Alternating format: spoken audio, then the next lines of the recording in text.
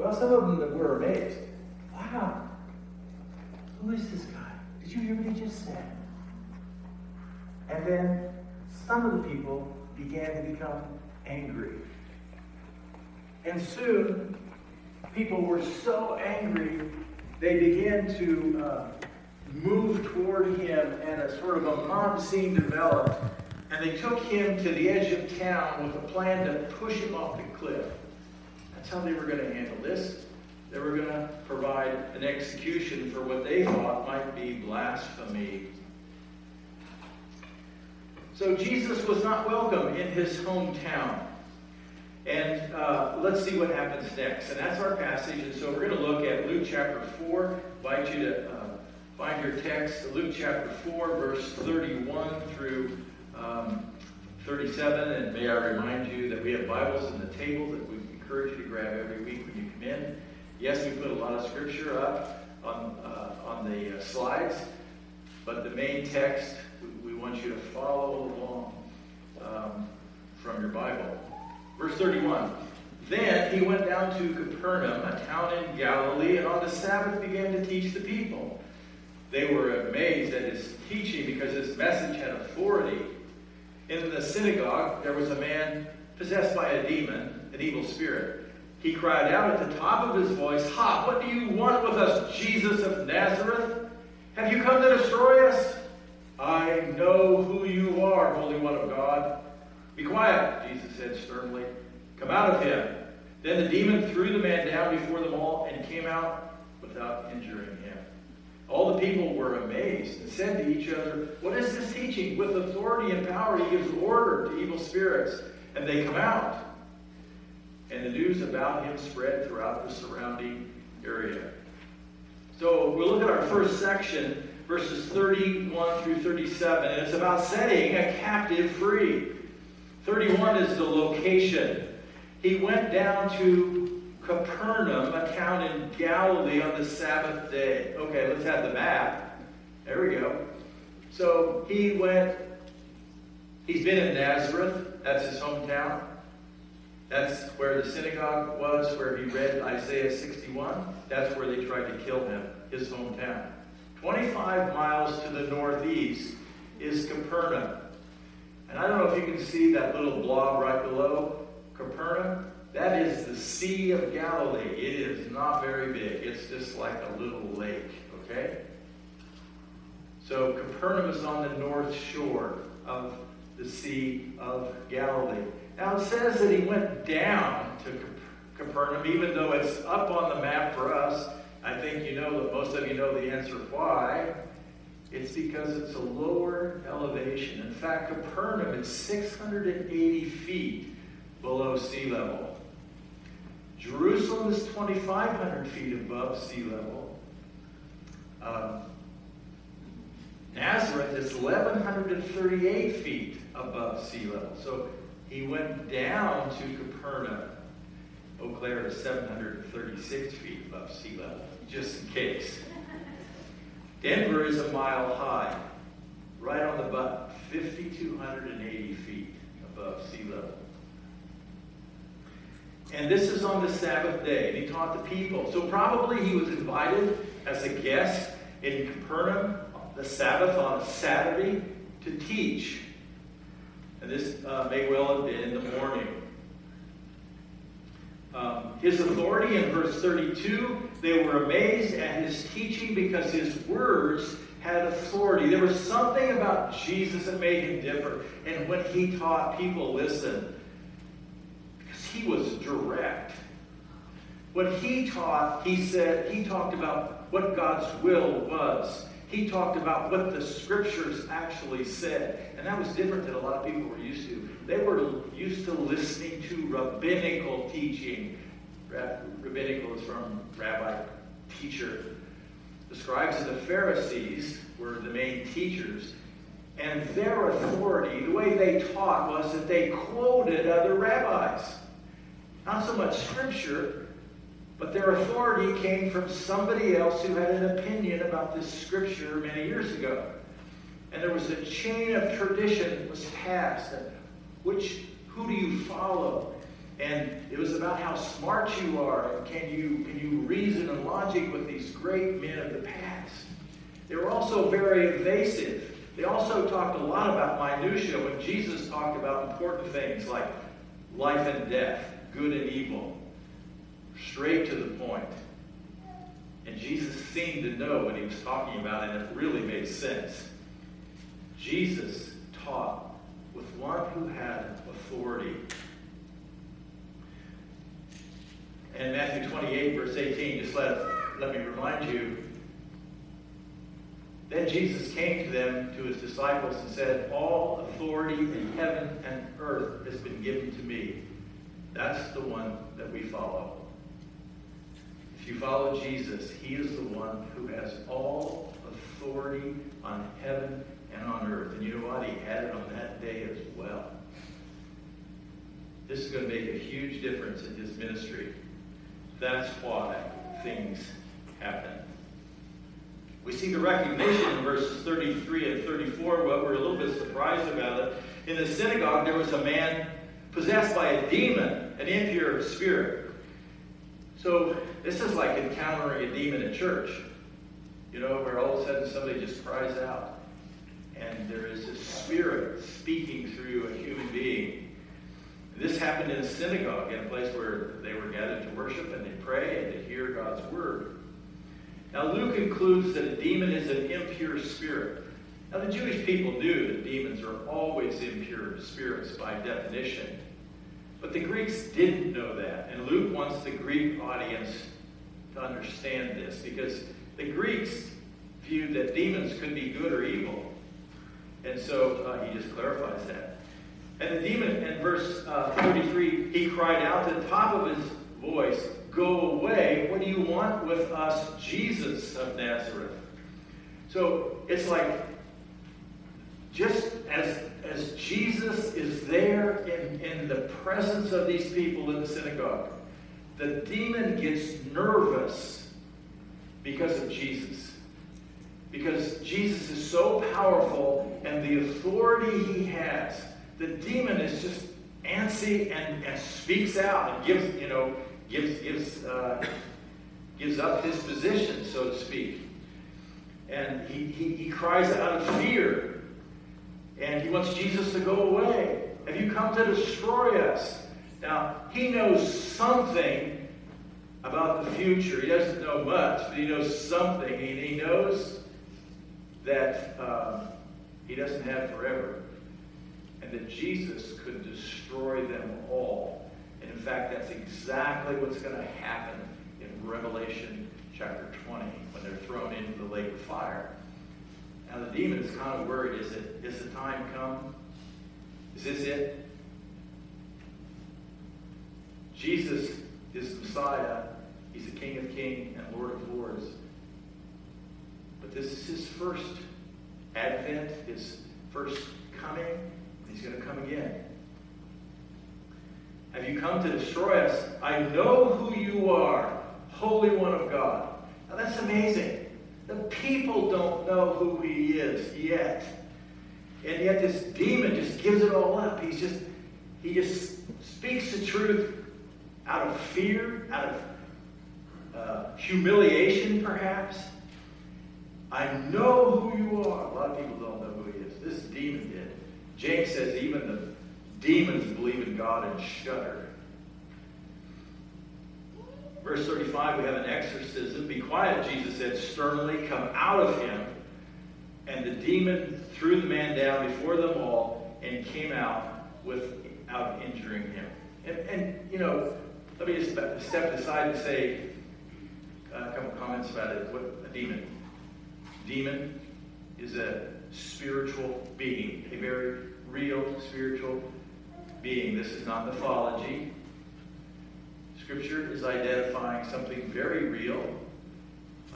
Demons are angels, and Satan and his group, or maybe a third of the angels, left heaven in rebellion. And in the New Testament, we see those fallen angels as demons. There's spirit beings, spiritual beings. They do not have a body, and They have the ability to reason, to choose, to feel, and they are limited. They are supernatural, but they are limited. They are not all-powerful. Satan is not all-powerful, and a demon can only be in one place at one time. He is not omnipresent, okay? And here, there is at least one or perhaps more in this man. When he says, "Have you come to destroy us?" he may be thinking of the class of demons, referring to the class of demons, or he may be identifying that there is more than one present in this man. And Jesus tells him to be quiet. He doesn't want him to speak, and then he orders them to be removed from this man and to release him. And the demon obeyed him immediately. And the man fell down and came out, and the demon came out without injuring him. Now, Luke, the physician, wants us to know about this detail, because typically, demonic activity in humans is very destructive. And often, and we even see in the New Testament, there's a whole lot of destruction and degradation to the human being in the demonic state at its very worst. And here, the demon attempts to be destructive, but the man comes away without any injury. And Luke's the kind of person who notices that detail. It's very significant to him. Verses 36 and 37, we have kingdom advancement. So Jesus is on this mission.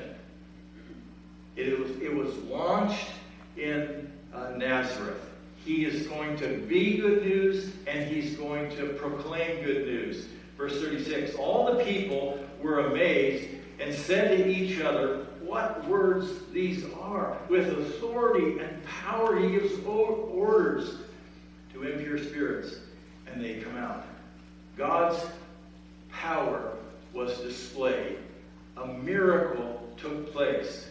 Jesus' authority is recognized by the people.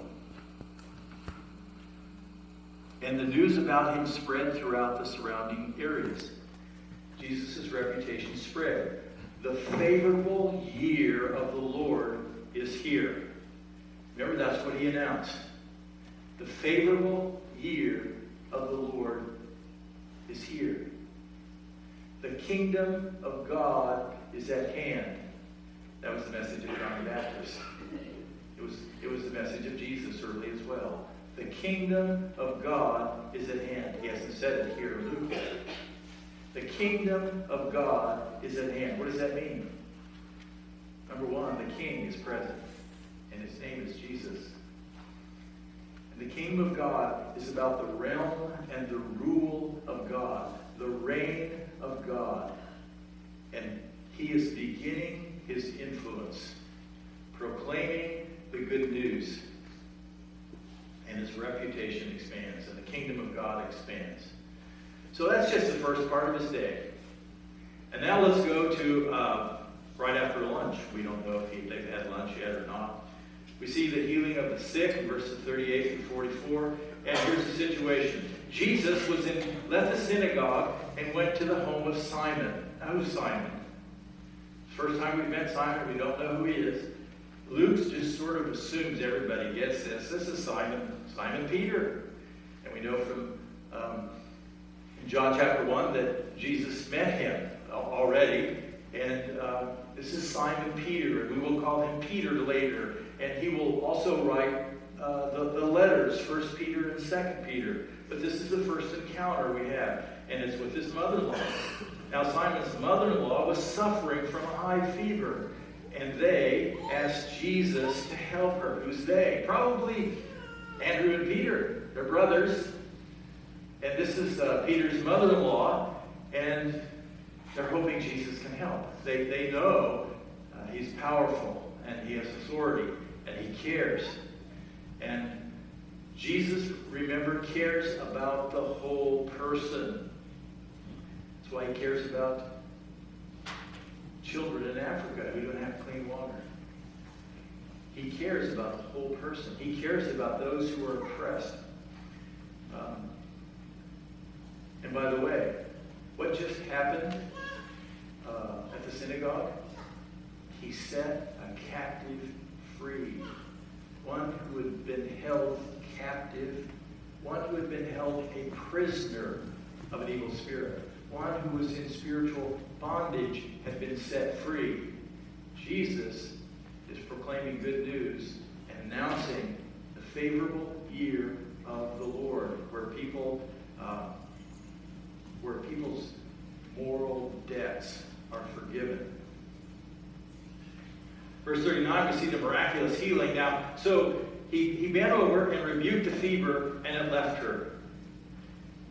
We don't know what the words were. Jesus just spoke words, and she was healed. And, does this sound like, well, is he trying to act like this is a demonic situation? No, not at all. The New Testament is really clear when it separates illness from demonic activity. But Jesus has authority to speak the words. In fact, if you know who Jesus is, and you understand how he's identified in the New Testament, Jesus Christ is the creator of God. And he's the one who created the heavens and the earth. And how did he do it? He just spoke the word. He just said, let it be. And it was. And that's what he did here. By the way, when he comes again in Revelation 19, he's got a double-edged sword out of his mouth. That's a metaphor. And it's because he's going to speak the words of judgment. So he bent over, he rebuked the fever, and it left her. She got up at once and began to wait on them. So this was a miraculous, instantaneous healing. Generally, we would just be satisfied if the fever came down to normal. And she's totally exhausted, maybe soaking wet or has great chills or whatever. But she is totally restored. She is not hungry or exhausted. She is totally rejuvenated and healed. Because that's how Jesus healed people. She got up and began to wait on the whole group. She got up and began to serve. What can we learn from that? When Jesus does something amazing for you, the logical response is to serve him. And he engages us to serve each other as well, and to serve others. But it continues. Verse 40, more healings. At sunset. Now what day is this? It's Sabbath. What does that mean? It means that the Sabbath ends at sunset and a new day begins at sunset. And so what do we see? At sunset, the people brought Jesus, all who had various kinds of sickness. So they wait until sunset. They've probably been using that time to figure out, who can we get? Who can we bring here? How can we get these people to Jesus? But at sunset, you see, they were not to work on the Sabbath. They were, and that included, at least by the interpretation of the rabbis, not to carry their mats, not to carry their sick. And so they wait, and now they're free, and so they begin to bring people to Jesus. So it's dark, and things just begin to roll for Jesus. It's going to be a long day. The people brought to Jesus all who had various kinds of sicknesses, many different kinds, and laying his hands on each one, very personal. He could have just said, be healed to the whole group. He went to each one. I would imagine he looked them in the face, he touched them, and he spoke the words, he healed them. More exorcisms, verse 41. Moreover, demons came out of many people shouting, you are the Son of God. So here again, all these people coming, there are demons present, and they speak out on their own. We don't know if there's been interaction with Jesus other than they're close to him and they're getting really nervous. And they identify him perfectly. You are the Son of God. Even his disciples, whom he's sort of in the process of calling, aren't sure about that yet. But the demon just nails it. And this is really early in his ministry. But he rebuked them and would not allow them to speak, just like he did with the first demon, because they knew he was the Messiah. So why not? Why not let demons identify you? Well, Jesus didn't come to be acknowledged by demons. Jesus didn't come so demons would be impressed. Jesus came to stir up faith in people, and they aren't there yet. Besides that, demons don't have a very reliable history, and their primary purpose is to deceive. So how long would it take demons who acknowledge him when Jesus is close is to try to confuse people about Jesus later? Deception. Jesus will have nothing to do. He does not care. He wants the demons to be silent.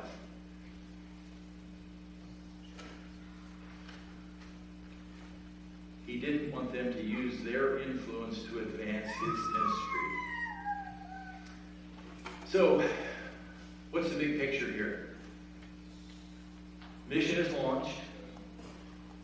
He's proclaiming the good news. He's setting captives free. He's going to be giving sight to the blind. He's healing the sick. He's announcing the favorable year of the Lord. There's going to be forgiveness from debt, moral debt. He's performing miracles. What is he doing? Well, just remember, I think this is across the board in the Bible. The purpose of miracles. You know, we would like God to do miracles 24/7 in our life. Just like magical, get stuff that we want. That's not how God works. What God is doing in Jesus' ministry is he's authenticating the message of Jesus, and he's authenticating the messenger. That's how God worked in the Old Testament. That's how God worked in the New Testament, and that's how God is going to work in the future. These miracles are getting attention. Pay attention, people. Jesus is speaking for God. Pay attention. Wake up, Israel. You are missing your Messiah. It's exactly what's happening. Wake up. And a lot of people will. They'll pay attention. He's the one. He's the one. We've been waiting for him. And it's even going to go into the book of Acts, where the apostles will be doing miracles. What are they doing? They're sending a message to Israel. Wake up, Gentile churches. Wake up, Israel. God is at work, and you've missed your Messiah. And then we see his priorities in verse 42 and 43. At daybreak, Jesus went out to a solitary place. Mark tells us in this very same situation that Jesus went out to a solitary place to pray. Jesus got away from all of it, and he needed to be refocused and recentered and recharged, and he wanted to be with his Father, and he wanted to pray. The people were looking for him, and so, this is exciting. We got Jesus here, and he's doing all these things, and this is awesome. And we like what he's doing here. Maybe we can hire him as a rabbi here in Capernaum. The people were looking for him, and when they came to where he was, they tried to keep him from leaving them. They just wanted to hang on. They wanted to keep him there. Hey, we're going to keep him here. He'll do good things for us. He'll do what we need him to do for us. But he said, verse 43, I must proclaim the good news of the kingdom of God. First time he mentions the kingdom of God in the book of Luke to other towns, because this is why I was sent. He could have stayed and just kept on in Capernaum, but he says, nope. There's more than this. I have been sent. I have responsibility. I must go. I must follow the higher priorities. He knew his priorities. He knew his purpose. He knew his mission. And he did not come to please people or let people set his agenda. John 6:38 reminds us of this. John 6:38. For I have come down from heaven, not to do my will, but to do the will of him who sent me. Jesus came to do the will of his Father, and we see that throughout the Gospels. And here's a clear example. He is going to follow his commitment to the Father to do God's will. What question for us? What about you? Whose priority system do you follow? Is it all about you, or all about your family, or above it all, will you put God's priorities? Set his priorities first and work your life into that, and under his authority. How does that fit into the way you use your time? How does that fit in with how you relate to your family, your marriage? How does God's priorities fit with your marriage? How does God's priorities fit with how you raise your kids? How does God's priorities fit with how you spend your money? How do God's priorities fit with your giving back to God financially?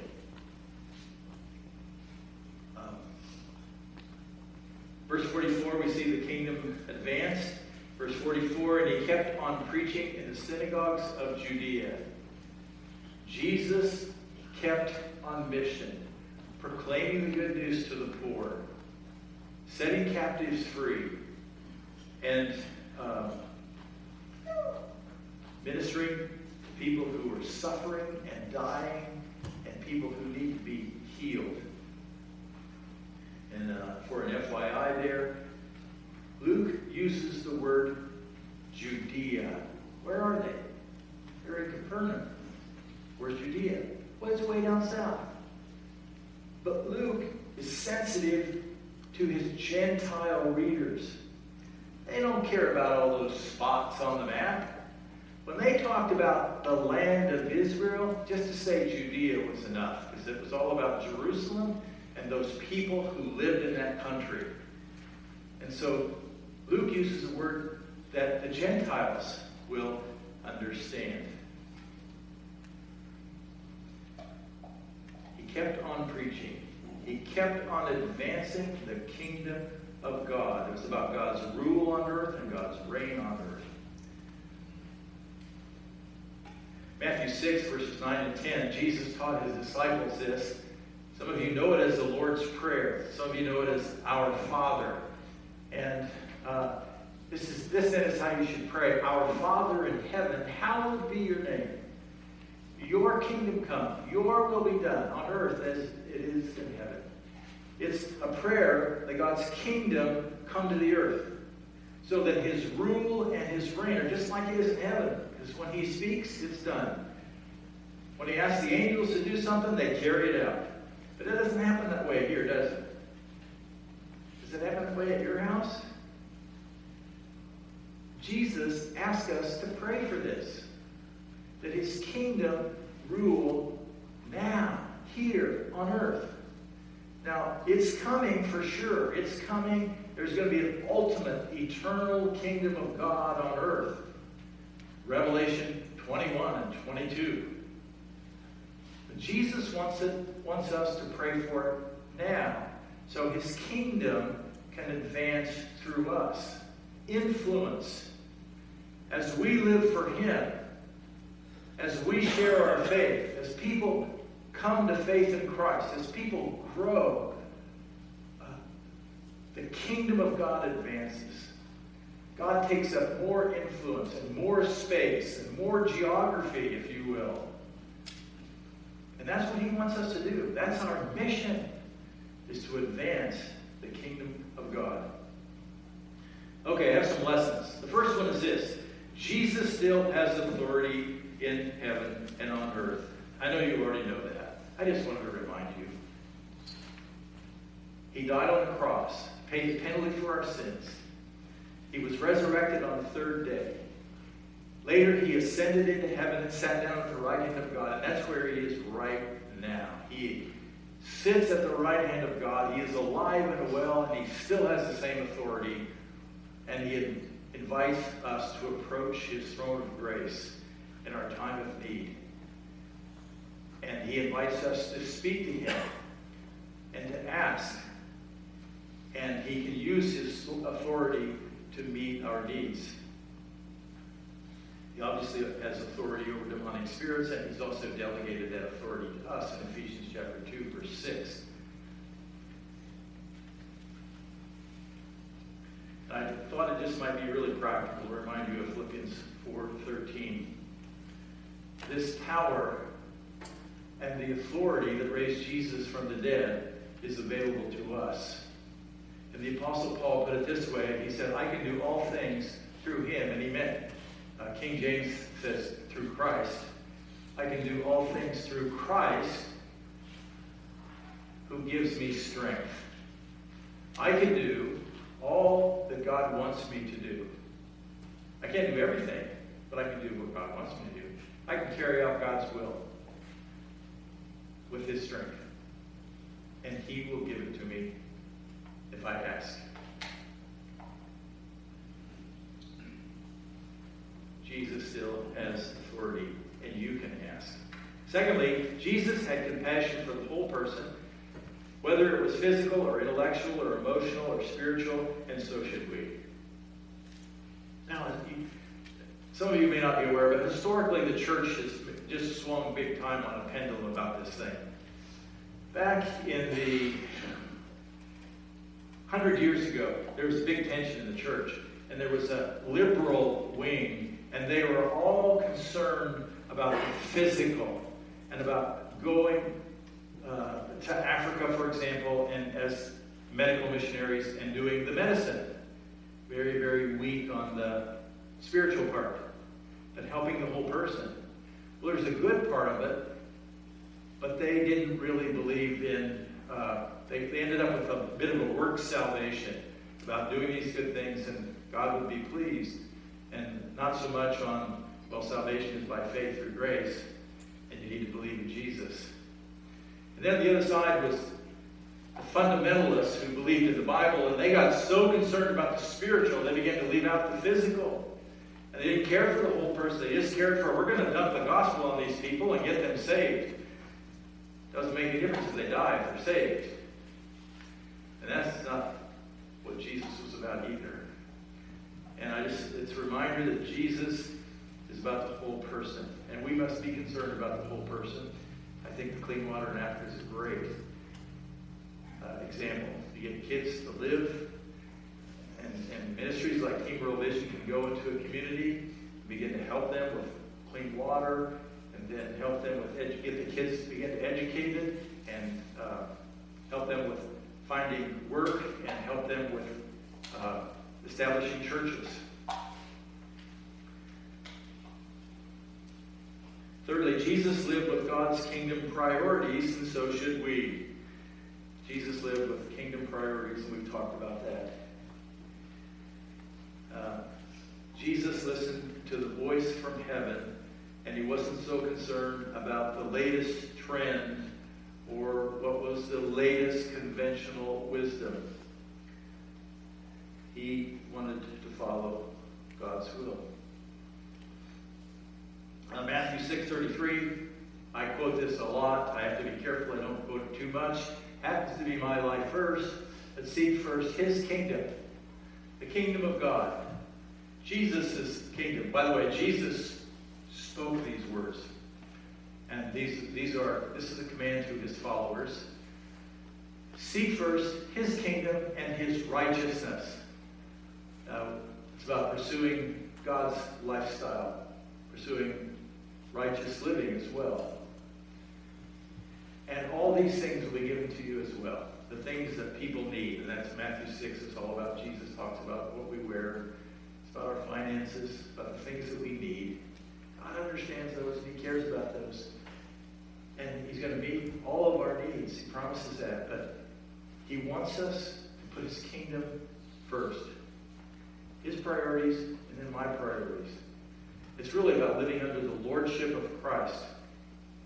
So God has priorities, and I have priorities. Do they fit? And I like to think of it in terms of, I have a little kingdom myself, by the way. My kingdom's all about me. What do I want? What makes me happy? And do I want to seek my kingdom first, or do I want to seek his kingdom first? That's really a choice. It's really a choice. It's about recognizing Jesus is Lord and I am not. Jesus is Lord, and he's called me to be a servant, and he wants me to follow. The fourth one here, Jesus would not let people interrupt his purpose, and neither should we. Jesus wouldn't allow his schedule to be interrupted by the needs of people. He had boundaries, by the way. He had a clear purpose, and he wanted to focus on the purpose. He was willing to tell people no, even if it was for good. He was willing to tell people no because he set boundaries on his life. He knew when to get away and rest. And he's going to call his disciples away to rest as a model. Are you willing to say no to people when it violates the purpose that God has for your life? The last one, Jesus wants us to spread the good news as we go. Jesus wants us to spread the good news as we go. And of course, the great passage, that's what Jesus was doing. He wanted to proclaim the good news, and then he began to go from town to town. He didn't want to stay in one place. He didn't want to let the grass grow there under his sandals. He just wanted to go. And that's the instructions that he's given us who follow him. Matthew 28. Therefore, go and make disciples of all nations. That's our mission. We say to help people connect with God and develop them into fully devoted followers of Christ. But let's just focus on that first part here. Therefore, go. Verse 18 is before that. We read it earlier. All authority on heaven and earth is given to me. All authority in heaven and on earth is given to me. He has the authority. And then he says, therefore, go. And I just want to remind us, maybe you already know this, but the word go here in the Greek language is a participle. It is not the main verb. It carries the force of a command here. It's one of those ing words, actually, a participle. And it could be translated, as you go, make disciples. When you go, make disciples. Since you are going, make disciples. Wherever you go, make disciples. So this could be when I go to work. It could be when I go to school. When I go to the store. It's about just living in a way that reflects Jesus. And we get a chance to be good news every day. That's the opposite of being bad news. Where you represent Jesus very poorly with your language, your attitudes. The good news is when you represent him well. You're kind and gentle and loving, patient with people. Wherever we go, we can be good news and share good news. Sometimes it's with words. So, Jesus has launched his mission. He's preaching good news. He's setting captives free. And we've just seen the beginning of this. He's restoring sight to the blind. He's releasing the oppressed. He's proclaiming the favorable year of the Lord. His miracles are beginning to authenticate who he is. His message, listen to me, and his messenger, see who I am. It's just beginning.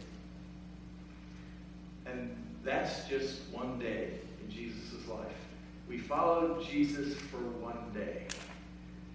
Will we be able to follow him this week?